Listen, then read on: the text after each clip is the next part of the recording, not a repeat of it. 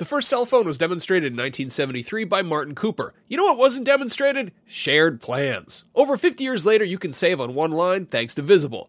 When you switch to Visible, the wireless company that makes wireless visible, you can get a one-line plan with unlimited 5G data powered by Verizon for just $25 a month, taxes and fees included. No hidden fees. No, really. You can look around for them. They're not there. Switch now at Visible.com. Save on wireless without the hassle. Switch to Visible today and save at Visible.com. Monthly rate on the Visible plan for data management practices and additional terms. Visit Visible.com. Contained herein are the heresies of Radolf Burntwine, erstwhile monk turned traveling medical investigator. Join me as I uncover the blasphemous truth of a plague-ridden world, that ours is not a loving God, and we are not its favored children. The heresies of Radolf Burntwine, coming January 2nd, wherever podcasts are available.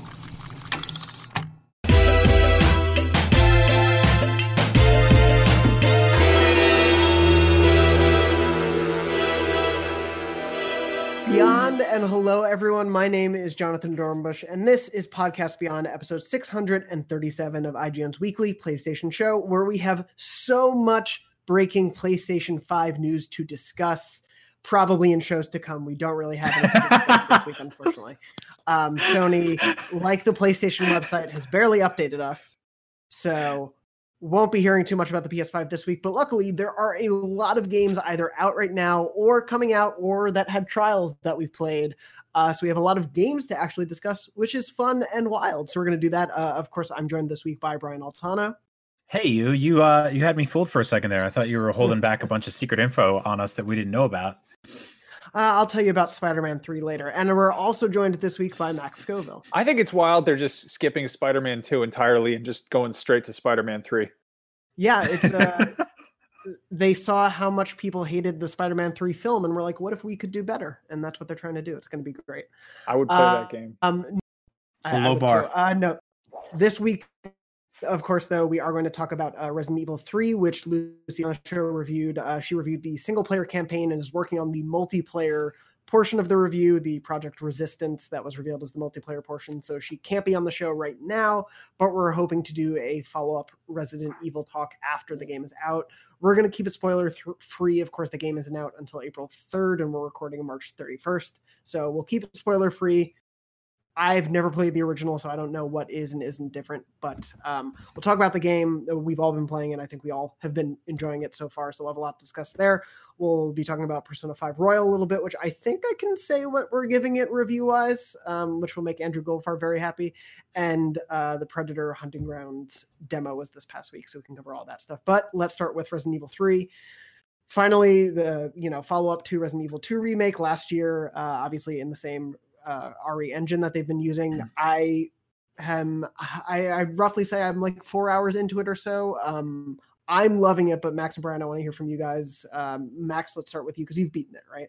Yeah. So, I really loved RE2. Sort of my first go through, and then I kind of hit. I think a lot of people hit this where you get that kind of deja vu where you're in the same police station area, and it's sort of like some of the puzzles are new, but it's sort of just, it feels more kind of shuffly remixy type thing. You mean like on the second playthrough? Yeah. The sort of second play around, which is like, I mean, it's still great. It's a great game. But it is sort of that, like, it's a little bit less exciting the second time around. And so I was excited about RE3 because I had I never touched the original. I had no kind of frame of reference for that. And I had a really good time with it. It doesn't do the sort of split campaign thing, which I think kind of makes a more cohesive, like, single playthrough. It definitely is like, it's definitely like iterative, like it doesn't come completely reinvent the wheel. And it's kind of cool because you can sort of see the kind of, I never played the original, so I don't know how much is sort of carried over, but how much it sort of pivots from being a strictly like claustrophobic survival horror game into being a little bit more like, guns blazing action movie type of scenario. Nemesis is utterly badass. I love that design. I love that presentation. It's also like, it's a really weird game to play right now because it is about a viral epidemic outbreak in a major city. And then I think one of the opening lines is like, "We've never seen a viral pandemic spreading this fast," or something. And I'm like, well, that looks like the actual news. which Right. Yeah, the game does start with live action footage, which I was like pretty thrown off by. Me too. And I'm very capable of separating art and the life that it imitates and vice versa. But that was definitely like, oh yeah, wow, this is like, and no one could have planned for this, obviously, but it is like that'll be a very interesting footnote in the sort of video game history that this game launched alongside something that is obviously a lot more serious and doesn't. I don't know anyone named Martin Sandwich in real life. I wish I did. Yeah, I did like it when it started kind of going off the rails and getting a little bit more like, high octane silliness, like the kind of over the top Resident Evil stuff. And that kind of helped me, like, I don't know, that was sort of cathartic right now, because right now we're all sort of stuck indoors in this, like literal claustrophobic horror scenario. And then to have it sort of be like, okay, well, like, maybe there should be a grenade launcher. Like maybe we should shoot some stuff in the face, because that'll Yeah. Someone who's only had sort of a much less experience with this franchise than I think either of you have had. I did like that balance. I think, Max, you've sort of been comparing it to like the Aliens franchise, where like it does manage to get some of the spookiness in there, especially in the beginning with like resource scarcity and things like that. But then there are nemesis battles or other scenarios where it's like, no, we're just going to go all out and you're going to like wreck shop in a certain location. You get to kind of have that nice balance of the two. Right. Yeah, I'm Brian, how have you? Yeah. I'm sort of, I'm not 100% in love with this game, and that's coming from like a huge, hardcore, long-time Resident Evil fan who's played and beaten every single one. I think from the jump, Resident Evil 3 to me was always, which is a weird thing to do, because there's then 4, but then there's Code Veronica in between 3 and 4, so that's sort of like what is that, like a quintology, whatever it is. Either way, and so 4 was the turning point where it split the franchise in half. I think Code Veronica did a little bit of that, where it's sort of just like, it's a little bit action, it's a little bit survival horror, and I think that divide got much more lengthened than 4. And 3 was always sort of like, it was, to me, was always kind of a step down from 2. And I think that still rings true. I think the game, the remake is gorgeous. And I think it's like, I'm glad it exists. I'm glad it's here. I wish they had taken like a little bit more sort of like maybe even Final Fantasy style creative liberties with it and gone a little bit more broad. What's interesting about this game is that Resident Evil 1 takes place in a self-contained environment. It's this giant puzzle mansion with this huge sprawling, sort of acres of like horrible stuff going on in the backyard and all over the place. But you're mostly like, you're not allowed to go outside. And Resident Evil 2 mostly takes place in a few kind of constrained environments that are both very well designed. The police station, I think, is like one of my favorite environments that they've ever done in a Resident Evil game, even though it's totally ridiculous. Whereas most of 3, or a lot of 3, takes place in what should feel like a sprawling city, but instead feels incredibly constrained, because there are very like 90s video game dynamics at play, constantly telling you that you can't go here and you can't go there. And so as a modern video game that looks and feels like not something necessarily open world, but feels like explorable enough to feel like a modern AAA video game, it's a little weird to play this game that looks as good as it does and then walk 8 feet and realize you can't actually really go anywhere. And so that's kind of a little, that's kind of interesting, because your brain is like, I'm in a city, I should be able to go down here and here and here. But the reality is that there's just stuff piled up everywhere that keeps it from allowing you to really explore anything, which is okay. But I think that what's there is a little simplistic at times, and it's sort of like the magic trick has worn off a little bit after Resident Evil 2, which felt so much more impactful.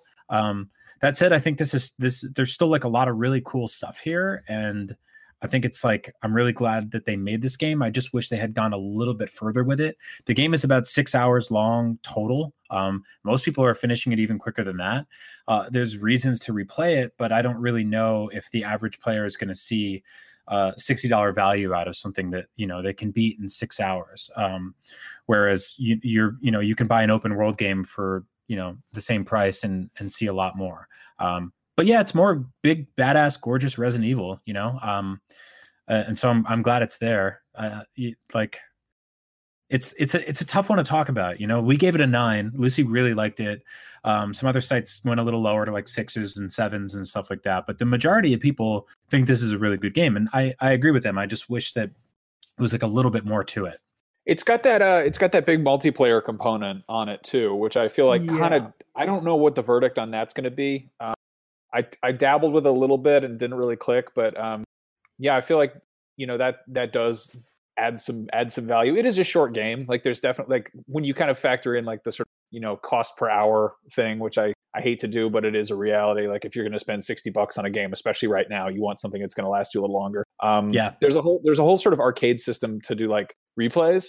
And it doesn't have like a straight new game plus, but basically as you progress through the game, there are like different like random objectives that give you different points. And they're kind of great. It feels almost like a little meta trophy list where it's like little checklists and stuff. And then as you do that, you get points, which you can go into a store at the top of the game and basically like, buy late game items before starting a second round, which can kind of, if you want to play it on the harder difficulties. There's also items that you can basically only unlock through those playthroughs, which is really cool. And like, I mean, it's hypocritical of me to complain about the length of this game because I beat Resident Evil Remake on GameCube. I got my runtime in that game down to I think like 2.5 or 3 hours to unlock the infinite rocket launcher. Like that was my game. Like I think my first playthrough of that game probably took 10 or 11, 12 hours and I could get it down to 3 hours. So like, if you're like a hardcore Resident Evil guy and you love doing speed runs and you love doing knife only runs, like then this is going to be an awesome playground for you. You're going to absolutely love it. But I think if you're just there's a trophy for a speed run. Like I think the only gold trophy in the game I looked, of course, and I think it's for a speed run trophy. So, I think there's like encouraging that stuff. Absolutely. And I think that's great. And I can't wait to watch some of those playthroughs. That's going to be, they're going to do summer games done quick this summer, assuming that's a thing that can work over the internet like everything else is assuming right now. But I'm really excited to see how people plow through that like that. I think one of my other issues with the game is the sort of like the sort of balance and unbalance of the uncanny valley of it all. There's this like, it's pushed into this hyper realism, but it's still that big like campy Resident Evil thing. A lot of the VO is still pretty campy, which I love. And a lot like the Nemesis stuff is like it borders on like very slapstick, almost hokey at times. There's a lot of posters in the game for like I walked up to there's a concession or not a concession stand, just like one of those newspaper stands like you would see in New York City. The city itself is sort of like this kitbash of New York. There's some Seattle in there too. And there's this stand where you walk up and there's just like fake magazines. And one of them's called like Important. And like, I love it. There's like all these fake candy bars and stuff like that. There's movie posters for, there's a toy store in the game called like Uncle's Funhouse or something, and it's like come get what you want or something, and it's like it's so campy and so hokey. I love that, like all the movie poster stuff everywhere and it's like it like only horror exists. It kind of reminds me like a Dr. Wily poster. There's Dr. Wily. There's Mega Man exists in this universe. But it's like the crappy live action old box art version of Mega Man. The box art one. Yeah. And so like that, I think that like that occasionally gets a little bit at odds with the sort of like the gruesome reality of the whole thing, especially for a game that starts with like live action footage of a viral pandemic. I'm not like offended by it or anything. It doesn't piss me off. It's just like it doesn't 100% gel stylistically. The dissonance is sort of a thing. Like there's a fake movie poster in the game for like there's like a series of like basically mock Terminator and Alien movies, which I really dig. And like Nemesis, like the Terminator, like the metal clanging Terminator sound of dun dun dun dun dun. Like Nemesis in this game has like it's like dung dung dun dun dun. Like it's like one beat away. It's like totally on the nose as being a Terminator reference, which I totally appreciate. It really reminded me a lot of like, especially after coming from RE2, which I feel like is definitely much more somber, much more grounded. And this one starts getting a little more. It gets silly, like it gets tongue in cheek. It gets kind of like, and especially with the remake where like there's some very, very cute little just sort of self-aware like nods, which I like laughed out loud at this game. It's surprisingly funny. But like the Terminator thing really kind of clicked for me where it's like, it goes from, if you look at sort of how Mr. X followed you around in RE2, it kind of felt like this sort of, he's clunky and he comes along and he punches you in the face and he felt kind of stupid. Like the, like the original Terminator, the original Schwarzenegger one, when he's just like, he doesn't really say anything. He says, "I'll be back," and he's like kind of this. He's like menacing, but in sort of like a kind of stupid way. And then you look at like T2, and you've got the T1000, which is this like, transforming like killing machine who's just like smart and like lethal, and it's just like this, you got Robert Patrick just being like, he's just on top of it. And I feel like Nemesis is much more like that, where he's like, the first time you run into Nemesis, there's this kind of impulse to behave like you would with Mr. X, and he immediately shuts that down. And it's like, like I definitely had to like a panic where like, just get and like totally was not prepared.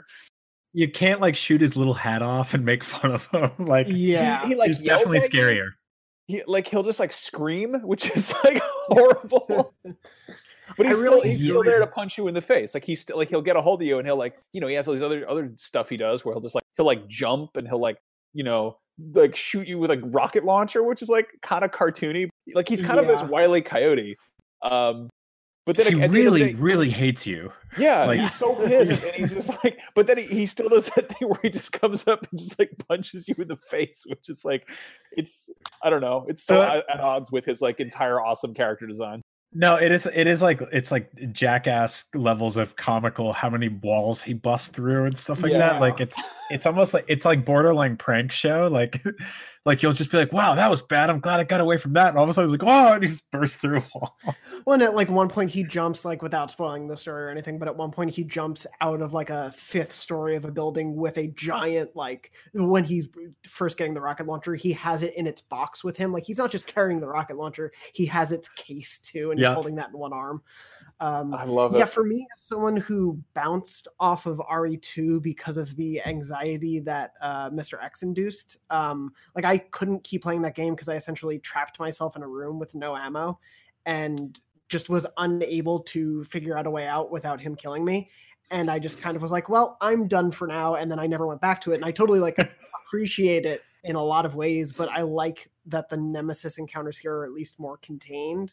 Right. Because I like being able to, I think the police station is a better setting totally than the city, but I do think the freedom that I know I have to explore these locations more gelled with me at least better, because it was even if I knew there were zombies still left in a location, I'm like, okay, I can maybe come back and have some ammo to deal with them, and there won't also be a man jumping through in these like early portions of the game. So that for me at least, like getting acclimated to it because I bounced from RE2, was a lot more player friendly, I guess, for me. Yeah, that's a really good way of putting it. I think that the franchise in general is, I think it lives and dies on its ability to balance its core themes and gameplay elements. And if you look at something like 6 that tipped the scales too far into sort of like big dumb action movie, and I think 3 has enough of that in it, but still enough survival horror that the balance still kind of works. I miss the sort of tightness of 1, 2, and I think the first 3/4 of 7, and the sort of player freedom and openness of 4 and 5 to a lesser extent. And so I think it's like, it's constantly finding that way to go. That said, I think that like the recipe is down now, and like maybe sometimes there's a little bit too much sugar or a little too much salt, but I think it like ultimately like it, I like what they're cooking. That was a very dumb way of putting it, but yes. The structure of the city is an interesting point, because like when the original came out, like that was the best you were going to get structurally for a video game city. Like we didn't, there was no such thing as like a sandbox city game to explore. Like we're so sort of used to that being a thing you can do, but when that game came out, like GTA 3 was still a few years off, and it's it's kind of weird that we, when you look at like an environment like the police station, you think of it as being like, here is a sort of like, here's a level, here's an enclosed, compartment. Whereas like the idea of a city being structured the same way, just, there's that whole thing of like, oh, you see that mountain? You could go up there. And it's like, you see that other side of the street? Well, you can't go there because there's cars in the way. It's like, well, why not? But if it was a wall, we wouldn't think too hard about it, I think this is, on top of this coming out during a global pandemic, which is, obviously just bad circumstance. Coming out so close to Final Fantasy VII is another interesting sort of conversation, and I think that those two will be forever intertwined in conversation on different ways to handle a remake. And if you look at the way FF7 is sort of like expanding a lot of elements and scaling them up, that's not really something that Resident Evil 3 is attempting to that extent.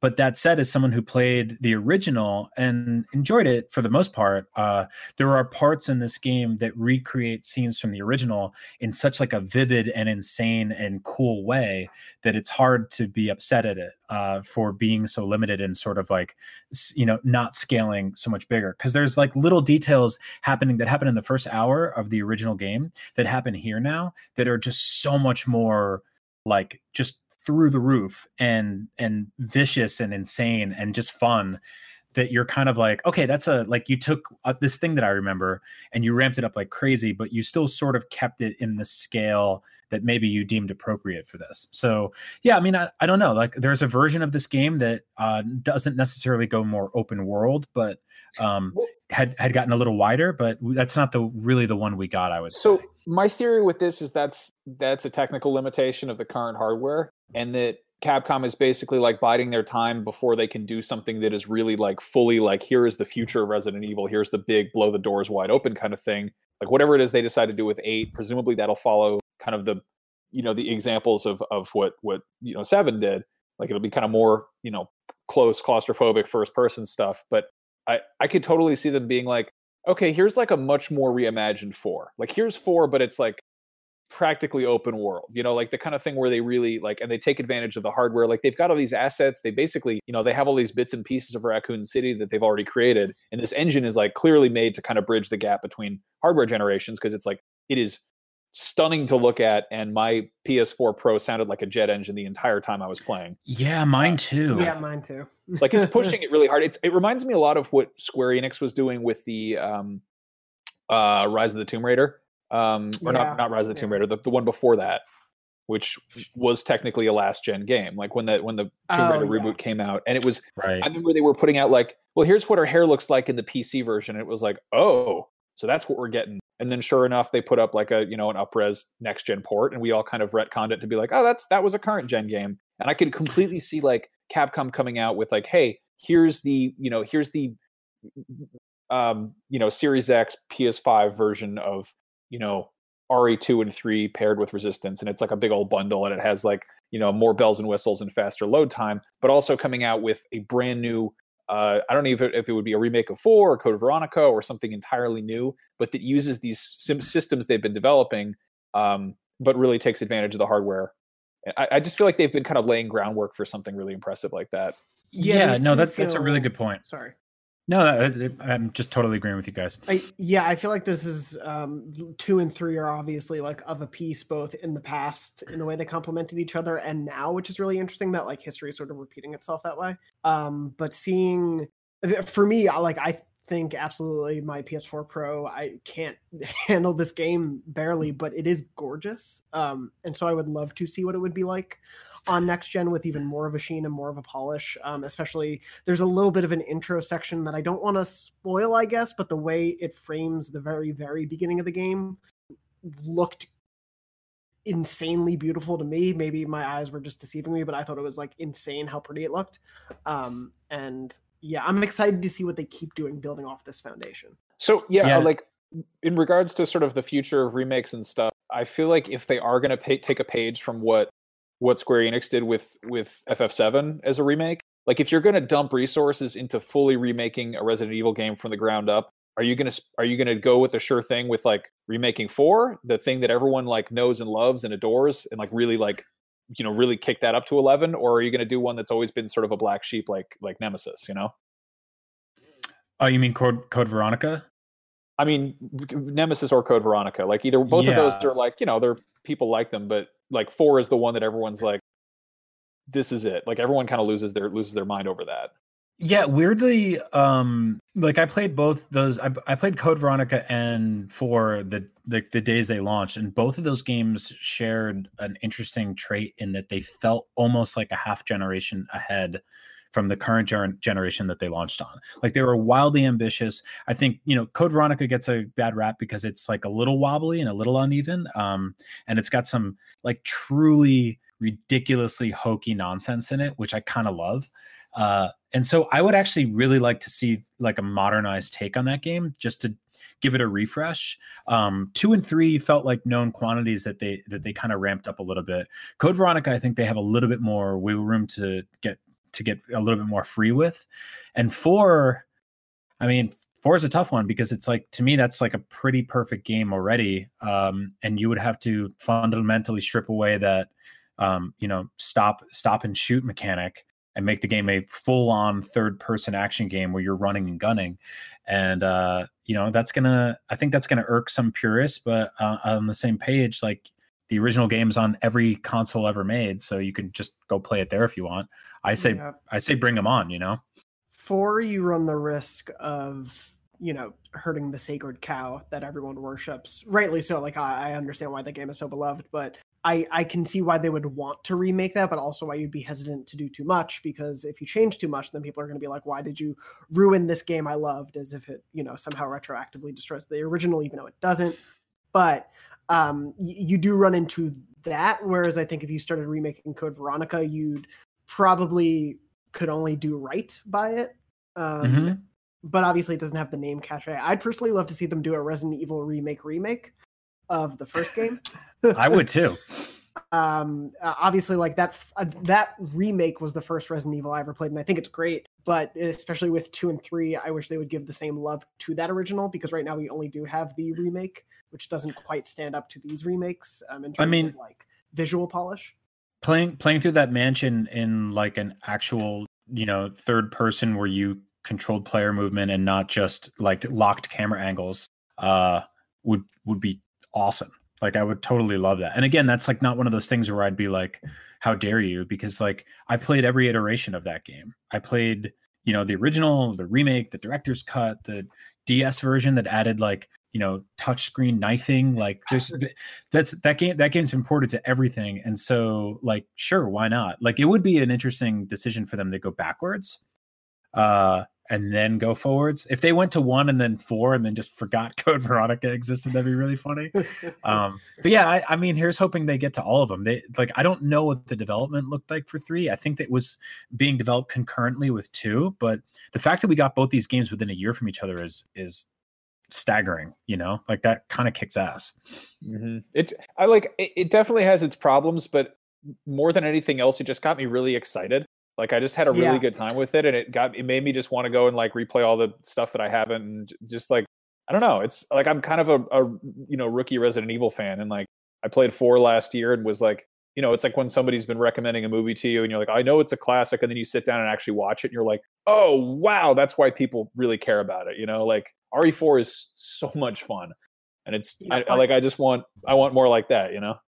Playing this has made me go like, I should go back and give RE2 another chance, especially knowing how much everyone loved it. I should maybe finally get to RE4, especially after Max's reaction to playing it for the first time and everything. But yeah, I definitely agree there. It's not perfect, and I can especially see why some people are preferring RE2 over RE3, which is contrarian to how I'm feeling. But I'm really enjoying my time with it, and I do hope that we just get to see them continue to push the envelope with the series. Like it feels like the franchise is in a really good place. And I can't wait to see where they bring it in the next generation. Yeah, which is great because like there were many, many years where the franchise was a very bad place, and so this is a really great renaissance. Even if, if they're still sort of iterative right now, and they're remake, it's mostly remake stuff. I think that they're building towards something that's going to be even better and better. Like once they get all the remakes out of the way. And even while they get the remakes out of the way, I think they can build a brand new Resident Evil game that just kicks ass, learning from everything that they've learned making these things.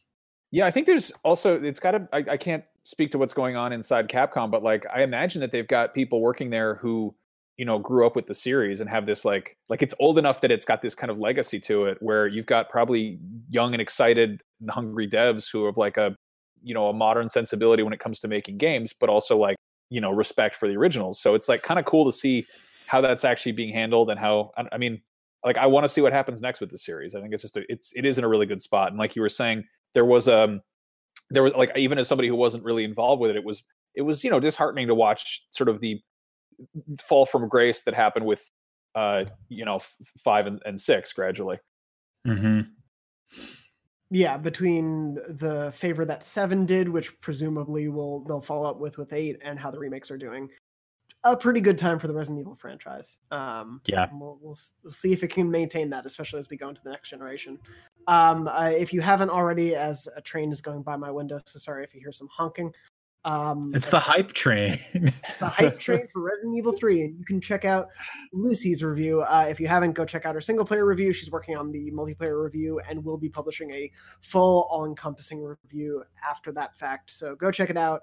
Kalila, one of our video editors, did an amazing video edit for the single-player campaign review. Definitely worth watching as well as reading Lucy's review, but that's live on IGN right now. Did want to transfer to, not sure if you guys got a chance to play it, but did either of you jump into the Predator Hunting Grounds trial over the weekend? I unfortunately did not.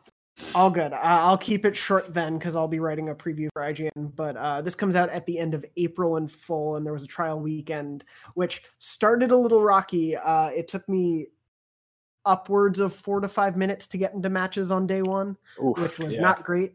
I anecdotally noticed a lot of people dealing with that same sort of issue.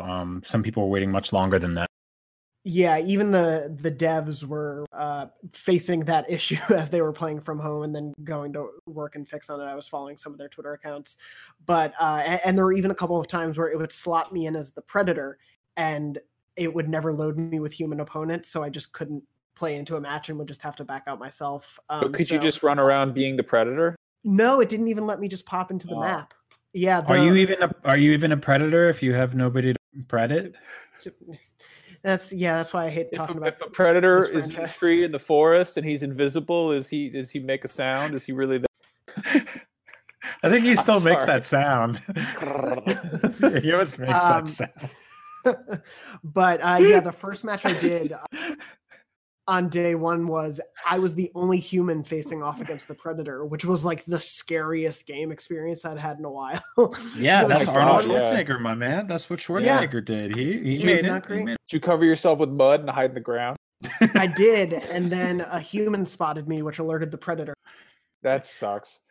So we played this game at New York Comic Con years ago. And New York Comic Con. Yeah, we played it like last year, and I'm pretty excited about it. I was actually really bummed I missed the preview weekend, but sorry, go ahead. I didn't want to seem like I was being negative about it. No, it's all good. I think you'll enjoy it because basically what I say in my previews, I think it's really good at being a Predator game, and when it's the human squad dealing with the Predator trying to take out the human squad of players, that part of it is really fun. It's the stuff that you're doing otherwise when you're a human that's less fun, and I think could be worked on a little bit more. And granted, they can iterate on this stuff, but usually you drop into a mission, and as a human, you're one of 4 people in a squad, and you have other goals beyond killing the Predator. Normally, it drills down to kill these bad guys, find the drugs that these bad guys have, kill them and their drugs. It's pretty samey as you go through. Kill the drugs. Drugs are bad. It's a pretty good Dare game. Dare would be really happy with this game. But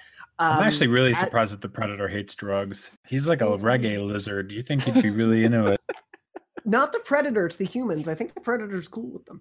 That's what I thought. He kills a lot of Rasta drug dealers in Predator too. True. He does. I didn't spot any of them in this game yet. But so essentially you're going through and it's go from point A to point B, grab this intel, or start up a log on a computer and defend the point as human AI come and spawn against you. And the human AI is pretty simple. It'll stand there in place, shoot at you, or run behind a corner and wait for you to come chase it.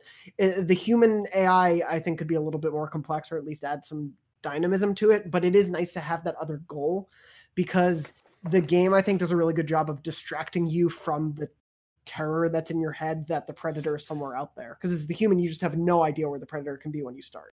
I think it also has a really good way of playing on what the original movie did, where you've got this troop of ultimate badasses that come in and they're wrecking shop, and they're killing all the NPC bad guys and blowing up the drugs, and it's they're really tough, and then the Predator shows up and suddenly it's oh no, you're not tough.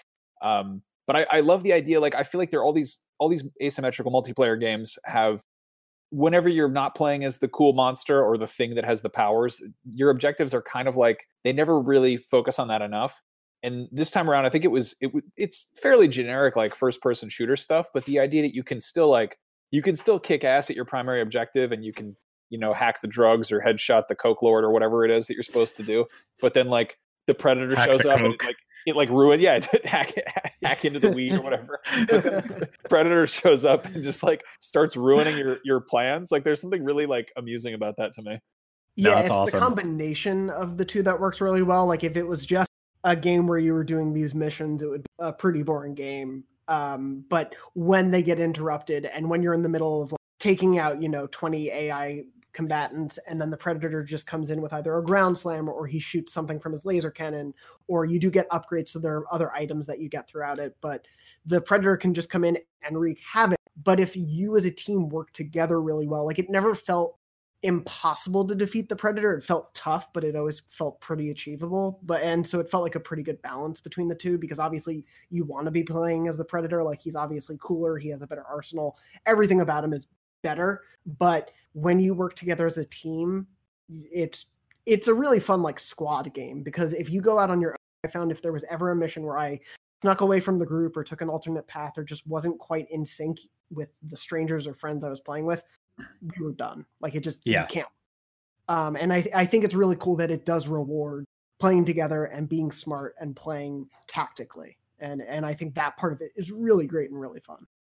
I hope this does well, because I'd really love to see them do some kind of like weird experimental stuff with it. Like there's something really funny to me about the idea of jumping into like a deathmatch game or just like a team, just like a standard multiplayer thing, or like capture the flag or whatever. And you're like, yeah, I'm going to play this and maybe the Predator shows up, but like you don't know for sure. Like the idea that like if you effectively, they kind of did this with Ghost Recon Wildlands, I think. Like they just threw in the Predator, but for there to be like, yeah, you're a bunch of like tactical badass guys, but maybe the Predator's there too. Who knows? Like, is he going to show up and like kill you? Like, yeah. Because I like the idea of him going on like a tour and surprise attacking a bunch of online multiplayer games. That's the best, right? Yeah. Yeah. I mean, that's what the Terminator was doing last year. He was in like 6 games last year, it felt like. Yeah, but they always announced it. Yeah. I'm saying it should be a surprise. It's just he shows up in Modern Warfare. He just appears. Yeah. Mario Kart. I think we're just describing hackers. I think we're just like people who do like aimbots and stuff and like cheat at the game. Yeah, we're just making mods. But yeah, I enjoyed a lot of it. I do think like it's one of those games that'll obviously live or die by how many people are playing it. And I do hope people come in, because it's obviously the team at Elphonic, who worked previously on Friday the 13th, like they have a sense for how to do these asymmetrical multiplayer games. And I think once they especially have it in the wild, they'll be able to continue to iterate on it and improve it. But like the base of the Predator stuff is really fun. So I'm excited to see how people take that going forward. And then moving on from that one, a game that is out that I do want to talk about briefly, don't think either of you guys have had time with it, is Persona 5 Royal, since Andrew Goldfarb is not here to discuss. Andrew, of course, did our original Persona 5 review in 2017, 18, I don't remember, 2017, I think that game came out. And so Persona 5 Royal is essentially a deluxe edition of the game that the game takes place like over a calendar year. You're a kid who's in private academy, and they've added a full new semester to the game. So there's like a huge chunk of new content in there. A new party member, couple new characters you can have like friendship links with, but then there's also new integrations and new content all throughout the game. So like playing it through as someone who's already played it, there's brand new areas in each of the main dungeons, the palaces, which they've added like a grappling hook so you can get to areas that were never like accessible before. They rebalanced all the boss fights, so those are all totally different to be able to play. They've added all these little like touches and improvements and new pieces of content that are also, fully featured things in themselves. That it is like, as someone who's already put 110 hours into this game, in the original version, I intend to put another 100 hours in easy. It was one of those things where I started playing and I'm like, I'll check it out for the first like 10 hours or so and probably bounce from that. But I started playing and I'm like, oh God, I need to see this through to the end. I need to play. Oh man. Like it just has its hooks in me again, which is such a great feeling. Because it's such a stylish, fun game. Like there's just so much it has this energy to it that never relinquishes. And so even though it is 100 hours, it is very, very 100 hours. And I think we're giving it a pretty good score. I think the review is going to be up because I saw it. Red, our producer, I'll tell you if you need to cut this, but we're giving it a 10. So, yeah, damn. The second 10 of the year after Stapleton's Half-Life Alyx 10. So, second 10 of the month. Yeah, right before it wraps up. Not a bad way to start the year. Yeah. But have you guys... not a bad way to end this endless, horrible month. Yeah. Have you guys been playing anything else recently or jumping into anything? Because it's obviously a bit of a weird time. We're all at home, but no, I meant to start Moons of Madness, and I didn't get a chance to because I was mostly playing Resident Evil 3, almost at 4. I wish, and Animal Crossing, which has just sucked away all my time because it's a wonderful escapism right now. Yeah, that's kind of where I'm at. I've been, just playing Animal Crossing. I've been trying to keep busy around the house and in real life and in Animal Crossing, So it's I don't know. I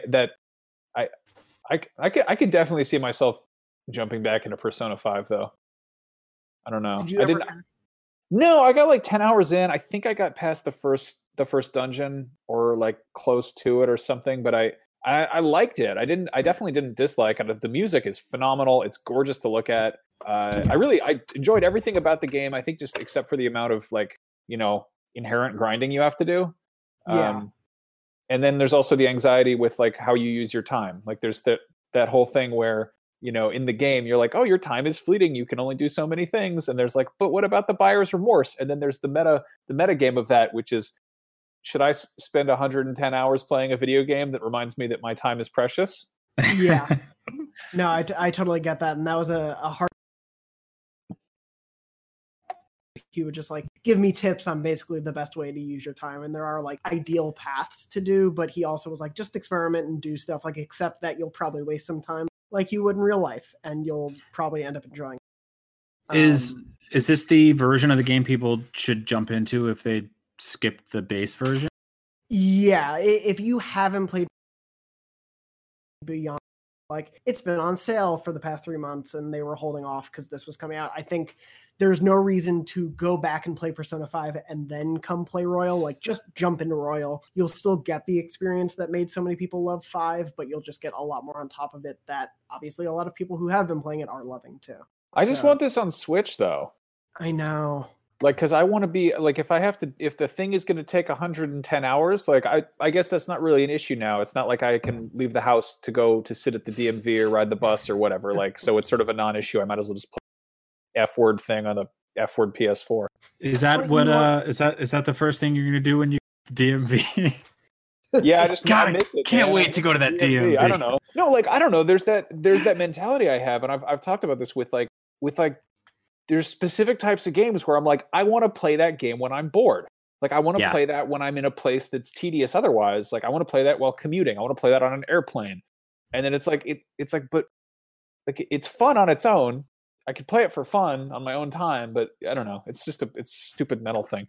And especially with RPGs, my recommendation, because I ended the first time, if you go back to it, Max, it's actually pretty episodic. So you can put it down for a bit and then come back to it and not completely feel like you've lost your place, because essentially it's one overarching story, but every palace or dungeon has its own story and framework within it. So you can, and there are logs of every chat you've had, and you can go back and check things.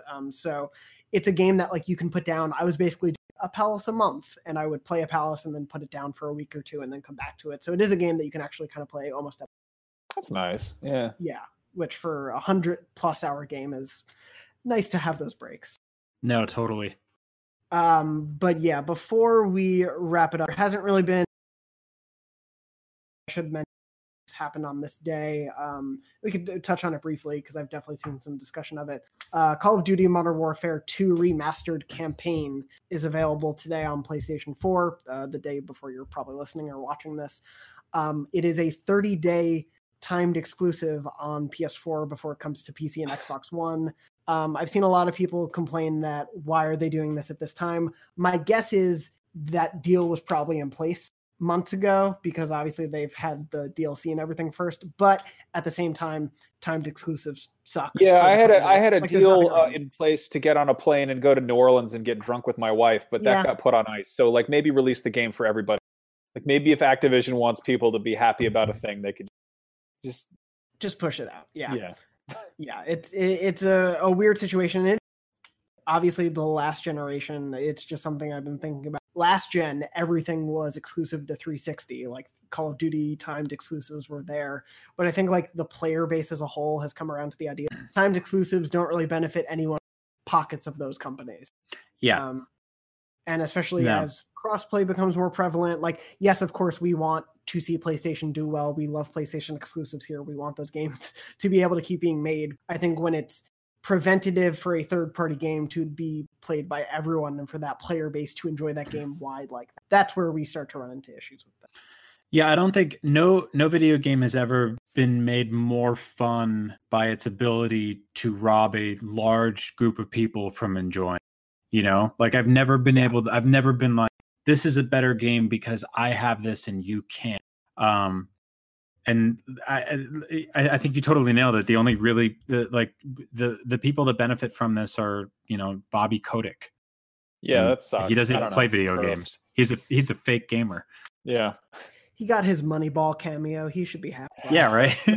Yeah, it's a bummer. The timing's definitely bad too, to sort of just like announce, like right now what every company should be doing is like, how can we be as good to as many people as possible within the constraints that we're all put in, you know? Like I don't necessarily think that every video game company on earth should, you know, dump out free games for everyone right now, because they're probably also looking at their bottom line with some concern. Everybody's tightening the belt a lot these days. That said, I think it's crappy to put out something that so many people can enjoy. This is not like a new thing. That's the thing. That's a story here. This is a remaster of a classic, air quotes, for people who think it's a classic game. There is a lot dumber games that I think are classic games before you get mad at me. That was a multi-platform game that people could enjoy pretty much everywhere, and now that's only being funneled on the one console. And I think that's a bummer, and it's short-sighted. And like you guys said, like this was in place a while ago, but pivot. You know, the rules are changing now. Like things are different now. We are seeing feels companies daft. It does, yeah. And to your point earlier, obviously every company has to consider their bottom line, but we do see a company like Ubisoft today. They're doing a month of free games via Uplay. So obviously you need to subscribe to their or be logged into their service. You don't have to buy the subscription service, but you do need a Uplay account. But today they're offering Rayman Legends for free, which is great, and offering like a few smaller games that they've put out for free, and then a bunch of game trials. And then throughout the month, they're going to be adding more free games that are just going to be available for people to play this month to help encourage people to stay home, which is great. Yeah. No, that's a really smart way to do it. I mean, I think that like that's that level of communication helps so much right now. And it goes across the board for everybody. I'm not just, you know, focusing or singling out Activision on this one, but like I got an email from like, it was like hotels.com, and they're like, congrats on your gold tier membership. You have 2 weeks to use your reward. And I'm like, where do you want me to go, dude? Like, maybe don't send this email. Like, maybe shut off the robot that sent this email. Like, I think that's just like, people should just have like a little bit more concern about this kind of stuff right now, and have a couple of conversations internally and be like, is this the right move right this second to alienate 2/3 of our demographic who play this game on PC and Xbox and just tell them to wait a month? And like, I'm saying this on a PlayStation podcast, it would be easier for me to just be like, yeah, this rules, we win again. But like, I'm trying to think about the bigger picture right now, you know? Yeah. I think everybody should be able to shoot anyone they want in Call of Duty Modern Warfare. Everyone should be able to experience no Russian again, which I remember as a reader in IGN seeing about 1,000 articles and videos, and I can't wait to again. Before we wrap up, because I'm unfortunately a little bit pressed for time, but we have more shows coming that I'll talk to everyone about in a second. Did want to read a memory card story, which, of course, Memory Card is our weekly segment where you, the viewers and listeners at home, tell us your funny, weird, wacky, sad, whatever memory card stories, your memories of your gaming life. We read them on the show. You can write yours in at beyond@ign.com, email beyond@ign.com with the subject line memory card, and we'll have them every week on the show. This one comes from Casey. and I don't think I've read this. If I have, stop me. Time is a flat circle. But anyway, Casey says, Beyond, I would like to say congrats to Brian on getting that Bloodborne Platinum. Of course, we have to mention Bloodborne. Anyway, speaking of Bloodborne, I have a short, awkward memory card. Last year, I was going through kind of a funk. I had a crush who had a tattoo, which I asked about. She explained it was the Hunter's Mark from Bloodborne and recommended the game. So, thinking I could make conversation with my crush Bloodborne if I knew more about it, I went home, downloaded it, and started playing. I got hooked after finally beating Gascoigne on my 20th try, losing sight of the reason I started. I ended up getting the platinum and all the DLC trophies after weeks of getting my butt kicked. Yes. The next time I saw her, I said to her, "Hey, I loved it. I platinumed it." Without skipping a beat, she said, "Yeah, it's a pretty easy platinum." I almost cried. Oh, yeah. Man. Happy hunting to Jonathan. May you find your best, Casey. Okay, you know what? I don't know anything about this woman, but I'm glad that they're not together, because that's not what you need in a relationship. You need support, you need someone that's going to be there for you and not undermine your achievements. Yeah, maybe she should get good at being nicer to people. That's Get nice. That's hashtag get nice. When I platinum Bloodborne, it was like 6:30 in the morning, and I'd been up since like 4. And I think I woke my wife up, and I was like, "Come in the living room and take a picture of me in front of the TV." She's like wearing her nurse scrubs and going to work, and she's like, "Yeah, okay, whatever, honey, got it." And then she's like, "You look very happy," and I was like, "Yeah, thank you." So I don't know, get that if you can find it in the world. Get somebody that will. That's a hard ass platinum. I'm sorry, those Chalice dungeons are a pain in the ass. I don't know if she's one of the best video gamers on earth or whatever, but that was hard. That took years for me. So yeah, hang in there. Well, congrats on your achievement either way, or trophy. Casey, congratulations on your trophy. Come on, Brian. We don't talk. And before we wrap up, just wanted to briefly check in, plug the stuff we're working on. Obviously, you guys last week brought back Up at Noon at 5.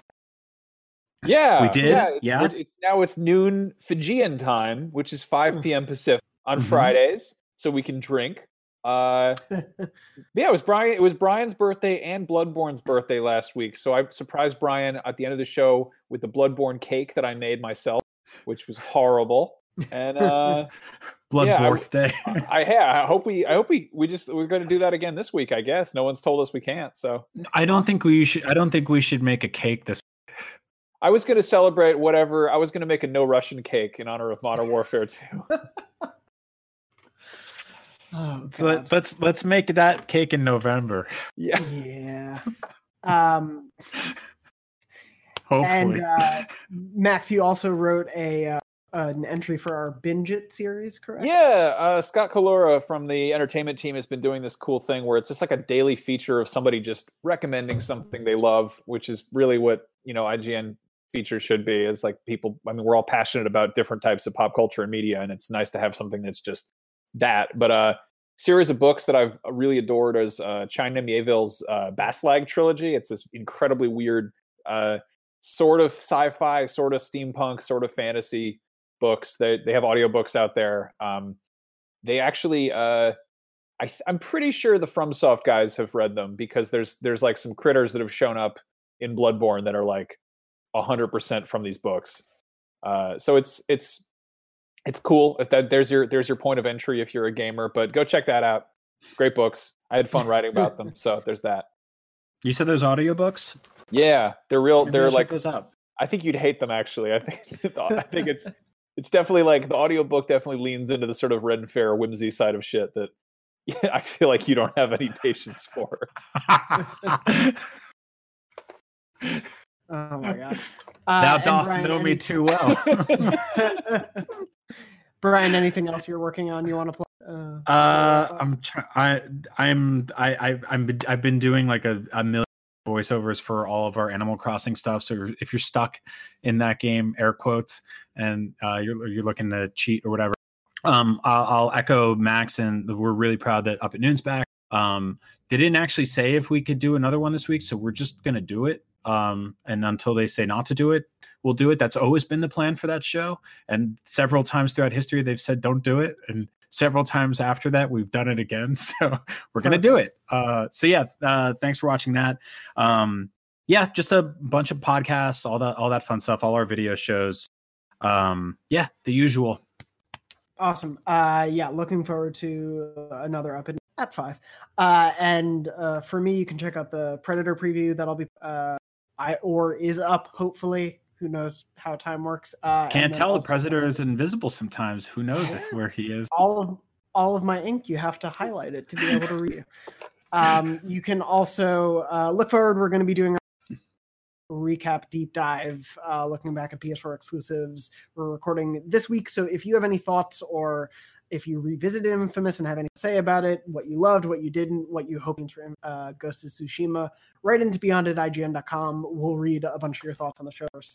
Thank you for playing along. Those who have at home, I've seen a few people tweet me also getting the platinum, so congratulations to you on that. But other than that, we'll be back next week and every week as far as we know. We're going to be doing this because Beyond is live every Wednesday at 3 p.m. Pacific at beyond.ign.com, youtube.com/IGN Beyond, and your favorite podcast services around the world. On Twitter, I'm at JM Dornbush, Brian is at Agent Bizzle, and Max is at Max Scoville. You can catch everything else we're doing on IGN.com and youtube.com/IGN. And of course, thank you so much for listening and or watching this episode. And as always, Beyond. Beyond. Beyond. Hey there, this is Justin Bartha. I made a funny new podcast, King of the Egg Cream. It has the greatest cast in the history of podcasts with actors like Louis Black. I'm torn by my feelings for 2 women. Bobby Cannavale. You can eat it, or if someone hits you, you can put it on your cut. Melanie Linsky. I wonder what these marvelous things are that look just like boiled chicken feet. Jason Ritter. I can break things and pick locks and kill people. Michael Stuhlbarg. The whole point is to inspire people that they should make themselves better. Ari Grainer. No, don't whet its appetite. What are you, an idiot? Me, Justin Bartha. That's not just any egg cream, that's a Lemke's special. And all narrated by the hilarious Richard Kind. This is the story of Harry Dalowitz and how he rose from nothing to become New York's King of the Egg Cream. So if you like funny true stories, come listen to King of the Egg Cream, available wherever you get your podcasts.